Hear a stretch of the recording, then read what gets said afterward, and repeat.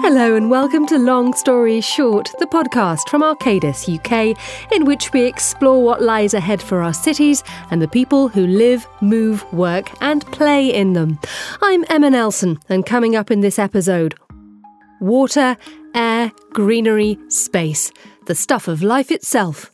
The tree is your asset. It takes up water, provides oxygen. So all of those depend on how healthy the tree is. My guests Martina Girvan and Joy Ladico will explore what's known as natural capital and what benefits it brings, but also how the people who build our cities need to think about what they use. You have the question, OK, well, you've taken these with a motivation for enhancing humanity. However, humanity is also enhanced by having a good environment. Please also be explicit about where you're going to put it back. That's all to come on Long Story Short, the Future Cities podcast from Arcadis UK. And a very warm welcome to today's programme. Joining me in the studio. Hi, my name is Martina Girvan. I'm Technical Director for Arcadis, and I'm leading in the field of natural environment and natural capital. Hello, I'm Joy Ladico. I'm a journalist working on politics and the environment. Water, air, greenery, they keep our cities alive. But do people really know what natural capital is? And do we realise how important a role it plays? First of all, can we define what natural capital is? Joy, it's an economic term for the most natural stuff on earth. Yes, so we have always thought about nature as this sort of almost incalculable mass. And we see the trees and we see the sky and we see the water and we think, isn't that lovely? At some point, environmental economics began to get this new term in it called natural capital, where people said, well, actually, rather than just hugging these trees, why don't we begin to actually count their benefits? And their benefits go beyond just the timber that is produced. And you begin to think of it as an entirety, as a kind of holistic entirety, and say, well, actually, what is this worth to us in terms of soil health, in terms of carbon dioxide, carbon stores within trees, in terms of air pollution, in terms of water storage in icebergs. Let us try and actually do an accounting system for all these amazing natural assets we have, not just the ones that we use and turn into a product and put into a shop somewhere. Martina, how would you define natural capital? I think the tree is a really good example.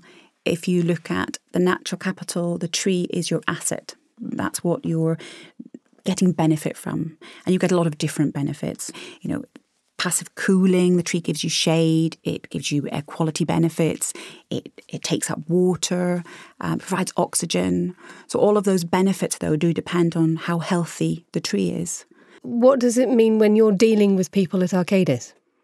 It's a broad topic, a really broad topic. And for us, it's about how we can improve the services we provide, improve what we do for our clients, making these holistic decisions. So, you know, I would say natural capital is the things that we think come for free, basically, but they don't. So for every £1, for example, you spend on the shop on food, we spend another £1 on clearing up the degradation or damage done to the environment from producing that food. So we're trying to make better decisions for our clients, better decisions in projects, and that goes from strategies to design, planning, and then, you know, actually the financial mechanisms as well. And there is this distinction that's often made, isn't there, Joy, or has to be made, between what's nice to have, such as clean air and a nice green park to run around in, and also what's necessary to sustain life. Yes, so when we're talking about our assets, we think of it as a balance sheet. And as we begin to deplete our assets, we begin to have a problem because our capital store is reduced.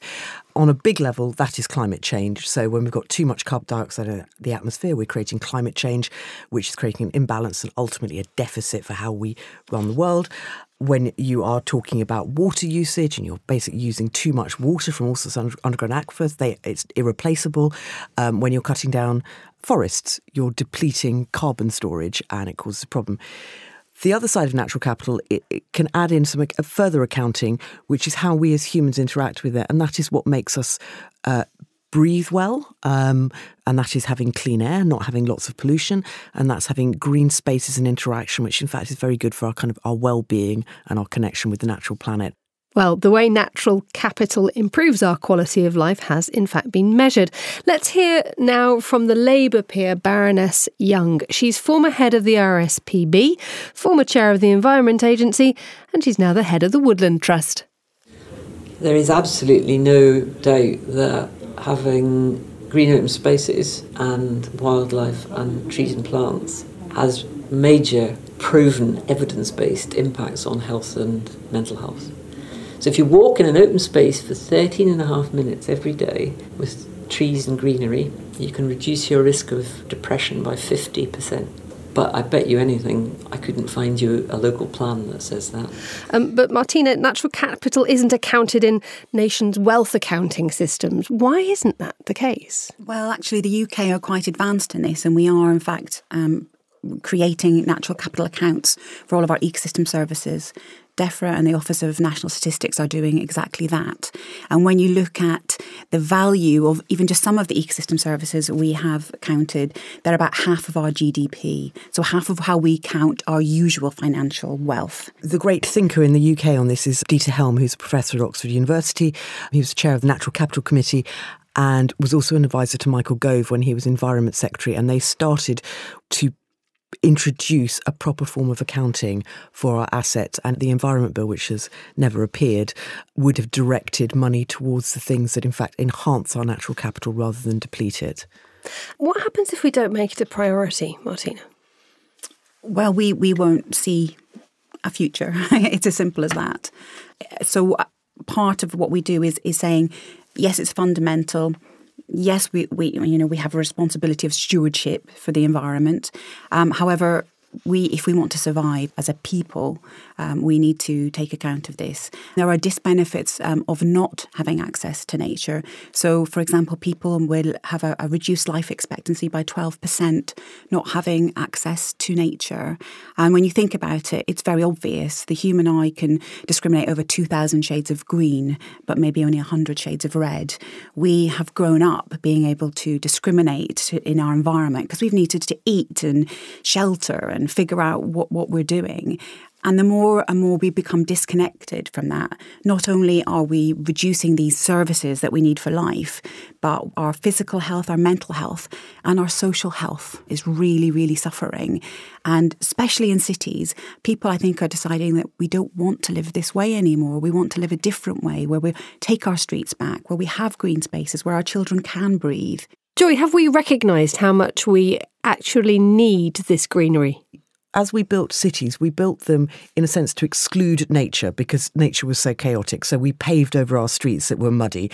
We cut down most of the trees because they were impossible to navigate. Insects are an absolute pain inside an office. So you sort of want to get rid of everything.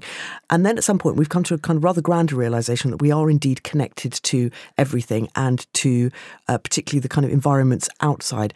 So we needed to kind of have natural pathways through the cities, which is why you want to create parks where there is biodiversity, where insects can land, where pollination can happen, where birds can stop on their way to somewhere else. So just kind of integrating it entirely back into the system. And city planners are beginning to build this in various quite interesting ways. And people who live in our cities are doing their bit too. Let's hear now from Natalie Cotton. She's a city dweller, but she also happens to be secretary of the London Beekeepers Association. Honeybees have become quite symbolic for city dwellers as a means of demonstrating that they are saving nature. In a way, it's an easy thing to grasp. People can understand the plight of the bee, and it can lead to a great conversation about bees and flowers go together. So actually anyone in the city can do their bit to help biodiversity simply by planting up a window box.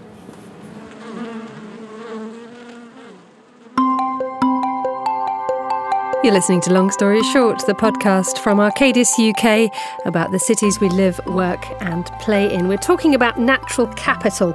Can you put a value on natural resources, be it social, financial or otherwise?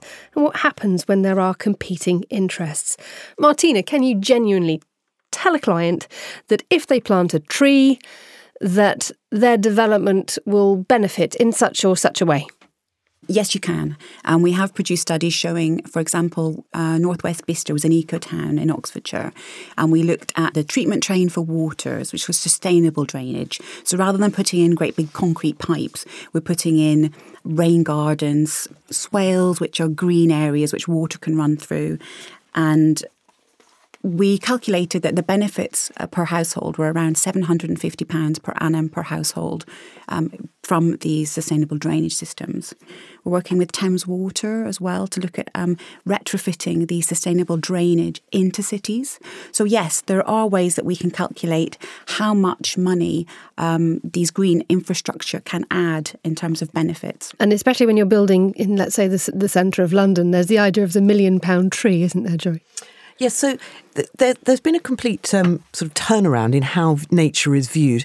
One of the kind of great examples of natural capital is that a tree in a garden square or street in a kind of residential area of London is not just a tree. A combination of its ability to store water, store rain, clean the air, and also look aesthetically nice means eventually you can look at that tree and say, actually, that tree is not worth £2,000 in timber value, it's worth £1 million.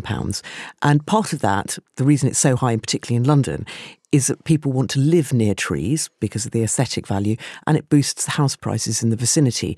It becomes incredibly valuable for the people who are in fact trading on the periphery of it. Another example of this is a development called Woodbury Down in northeast London, which had been a kind of essentially a reservoir with fencing around it so nobody could go in. The land next to it was being developed for housing, and suddenly the developers were persuaded that in fact this whole reservoir was an amazing nature reserve. Lo and behold, the house prices go up when they come up for sale, and also Woodbury Down suddenly becomes a fully functioning nature reserve again, and it's absolutely flourishing at the moment. How easy, Martina, is it for you to persuade the clients that you work with that something as sexy as sustainable drainage is actually going to bring them extra money at the end of the day, that it is worth it for them to make that extra step, which they might not have thought of or might not have thought necessary? I think with house builders, it is quite tangible because they can see the increased house prices. With other sectors, the water sector actually, Yorkshire Water are doing amazing things in natural capital, realising that if we can manage water in the uplands, we can have cleaner water, less runoff from agricultural fields. So the water industry, they're getting it too. I think where we are struggling more is in inner city developments where every square metre obviously is a valuable land. So to give up a little bit of that square metre for green space, we're still seeing a challenge. But Joy, the issue that comes in here is if you have private developers who can see a tangible profit, that's one thing. But there is the big issue of budget constraints, especially when you're doing things with councils. A council, I am sure, would love to work on improving air quality and landscaping parks. But at the end of the day, if they're under the cosh to build more homes and get them up quickly, really they're not going to think about much else other than bricks and mortar, are they? The point about natural capital as an environmental economic system is you begin to look at those assets like trees that clean the air, or in the case of something like Yorkshire Water, forests on the banks that absorb the water on the way down, that control water flows, and start saying, hang on, there's actually quite a cheap way of fixing pollution problems, excessive water storage, water flows. And that does not involve high-tech solutions. It involves, in fact, the most technologically advanced solutions which have been developed by nature over millions and millions and millions of years. And in fact, we can see the financial benefits of them. We can actually reintegrate them into the systems. There have been difficulties with joined-up thinking, however. Let's hear again from Baroness Young. She's a former chair of the Environment Agency and she's currently head of the Woodland Trust. She gave us an example of how hard it is sometimes to get different groups to work together. It was really difficult to construct the value chain that actually produces change. The Environment Agency has been trying, for example, on natural flood risk management by persuading farmers and trying to get grants for them to plant trees in upland river catchments so that the water doesn't run straight into the rivers and flood Carlisle. But you can imagine that that involves agricultural budgets, involves the Environment Agency's flood risk management budget, it involves house builders, it involves local authorities, it involves anybody who deals with floods, it involves the insurance industry. Incredibly difficult value chains to construct. So, as yet, I'm not wholly convinced that we've got an operational model yet. So, Martina, would you say that Baroness Young has a point there? So there are various systems, but they can be quite hard to access the finances. So we have advised the Environment Agency on cost benefits of managing water through natural processes, and the same with the inner city SUDs. It's demonstrating what benefits you can get and then showing actually that it doesn't cost that much.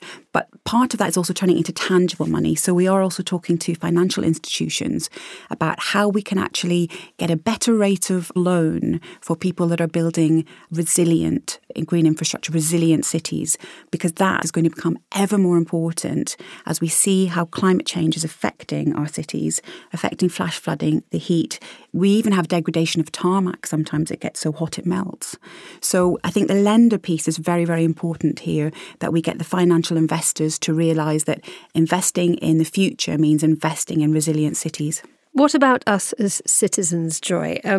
If you walk into any upmarket supermarket, you will probably see trolleys being filled with large bottles of expensive water that people think nothing of spending up to £3 on. Yet we sometimes get very cross about having to spend money on the stuff that comes out of our tap. We assume that should come for free.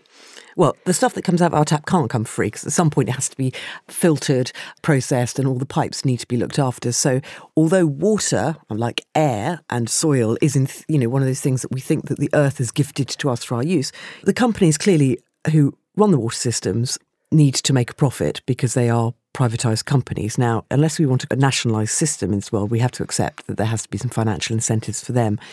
Again, you go back to natural capital and you begin to say to those companies that are making profit, you may be able to make a profit in a more sustainable way than you are doing at the moment. There are alternatives. There are ways of doing it that, in fact, are beneficial to everybody. The issue of profit, though, Martina, has become incredibly thorny in the last few years. It has made the issue of money and natural capital quite a problematic one for us, hasn't it? I think that there is a bit of a mindset change that needs to come about, which is happening. So the water companies have been challenged by Ofwat to do better by nature. So we are going through a process where we're advising water companies on their biodiversity action plans, how they can manage their land to be better for nature. And we're working with Thames Water, who have had a piece of land that they gifted on a lease to a school called Ambitious About Autism, a treehouse school. And they are building an ecotherapy garden with our help on that land, which is bringing communities together. Well, a little earlier, I went along to Treehouse School in North London to find out how it works. Hello, I'm Julia Lampard. I work for Ambitious About Autism, and one of the things that I do is a project that we call Saplings. Here in the allotment, we're surrounded by an explosion of green, trees, wild flowers and an abundance of ripe veg. We've got a massive range of stuff here. So we've got rainbow chard, very pretty, beetroot, purple runner beans, tomatoes, potatoes, kale. The children that attend Treehouse School, they all have complex autism. We've been doing some small bits of horticulture with them and they were doing brilliantly, but we didn't have the space. So when Thames came along and said to us, we'll give you that piece of land on a peppercorn rent, we said, yeah, we'd love that. The school rents the land for £1 a year, but Julia says the benefits are priceless. They responded really well, particularly some pupils who don't find it easy to be contained in the classroom environment. They really like being outside. We're keen to engage positively with our local community. We're in a very public space. We're on an alleyway, which a lot of people use as a through cut. And actually, we get lots of people offering to give us resources, which is completely fantastic. I say no to nothing. For me, that's great to be able to talk to people, and they're always incredibly engaged and ask lots of questions and are really interested in what we're doing. So that's been a great benefit as well. Julia Lampard from the charity Ambitious About Autism there, speaking to me earlier in an allotment in Muswell Hill. You're listening to Long Story Short, the Cities podcast from Arcadis UK. We're talking about natural capital today, and joining me in the studio is Martina Girvan from Arcadis UK and the independent journalist Joy Ladico. So what needs to be done here? There's a lot of talk about the word responsibility, stewardship, making sure that the natural capital agenda is listened to and recognised. One thing that a lot of people suggest, Martina, is that the words are just too complicated for us to actually find any of this relevant to our daily lives. And I agree, we don't do ourselves any favours. So we started off with the term biodiversity, but most people thought biodiversity was something to do with washing powder. And then we moved on to the term ecosystem services. Now we've moved on to the term natural capital, but we also use words such as green infrastructure, sustainable drainage, water-sensitive design, blue-brown infrastructure. So it is difficult and it is challenging. And the different sectors that we work with, say water and transportation, finance institutions, all have their own language as how they relate to this. So I think part of the work we're doing is to make it tangible to different people. Except everybody who's working in any sort of company, in government, and individuals actually respond to things in an emotional way. And there were a couple of stories went round about the collapse of the insect population, and a guy who was cycling with his son, and he just said, it's very odd because when I was a boy, I would have a mouthful of insects by the end of this cycle ride, and now I don't. And he was a biologist and went in and looked at the numbers, and he saw the collapse of the insect population. These were two stories that went around last year that were massively circulated. Everybody went, oh, I get it. You know, if we have managed to decimate a population of insects that we've previously disregarded, we have a problem. How do you persuade your clients that natural capital is important? It depends on the client. It depends what element they're interested in, whether it's master planning a greenfield development to retain the best bits of nature to make it really work for them. So we've worked on biodiversity metrics to ensure that we're delivering a net gain in biodiversity when we're looking at development. And we're also then looking at the ecosystem services that come from that. So we can have a strategy for a company to show them how they can reduce their dependency on nature and increase their opportunities.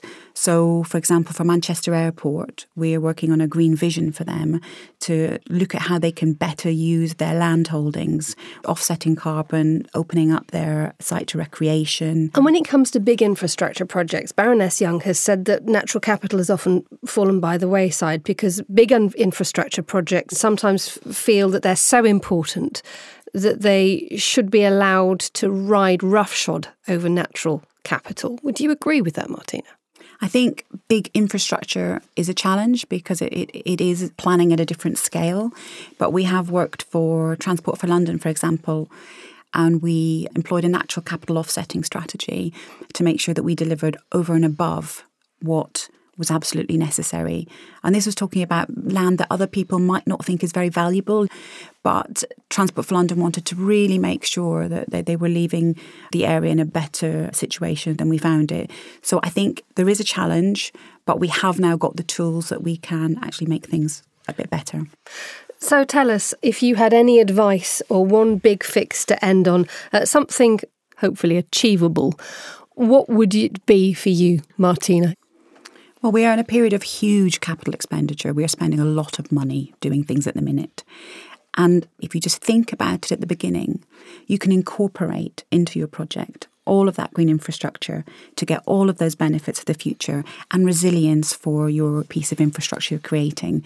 If every client does it, if every sector does it, I think we can make a huge difference. My fix would be rather like when you talk about sort of Nike having to prove where its trainers are made, is to get all big developments to actually provide a list of where they're sourcing their materials from, so it becomes completely transparent what is being taken, which assets are being used up. And at the end of that, you have the question, okay, well, you've taken these with a motivation for enhancing humanity. However, humanity is also enhanced by having good environment. Please also be explicit about where you're going to put it back. Joy, you're absolutely right in that where our goods and services come from can be very untransparent because they get lost in that supply chain. Arcadis have developed a tool called Bioscope that you can take what product you're using and how much you're using, and it uses a really complicated algorithm based on commodity trading to work out where your impact is and how intense your impact is on biodiversity. So you might be using a product that you don't realise actually has a really high intense impact over in Africa or South America. Then you can sort of pull back and take a look at, well, do I have alternative sources for this product? So it's a bit of a scoping tool to engage with what you're using.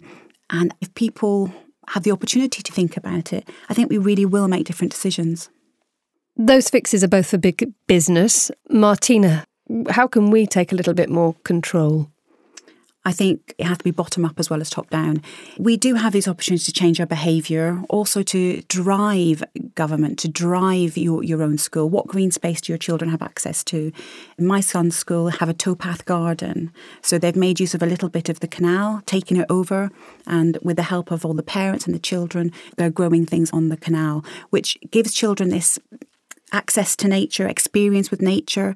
We need to engage our children, engage ourselves, and demand more, really. Joy, what's your everyday fix? My everyday fix is actually to massively reduce car use in cities.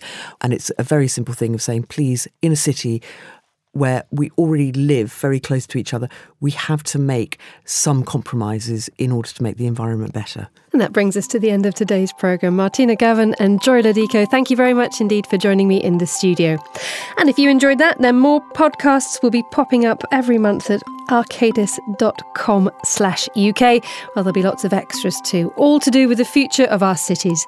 You've been with Long Story Short, the Future Cities podcast from Arcadis UK. I'm Emma Nelson. Goodbye. Thank you very much for listening.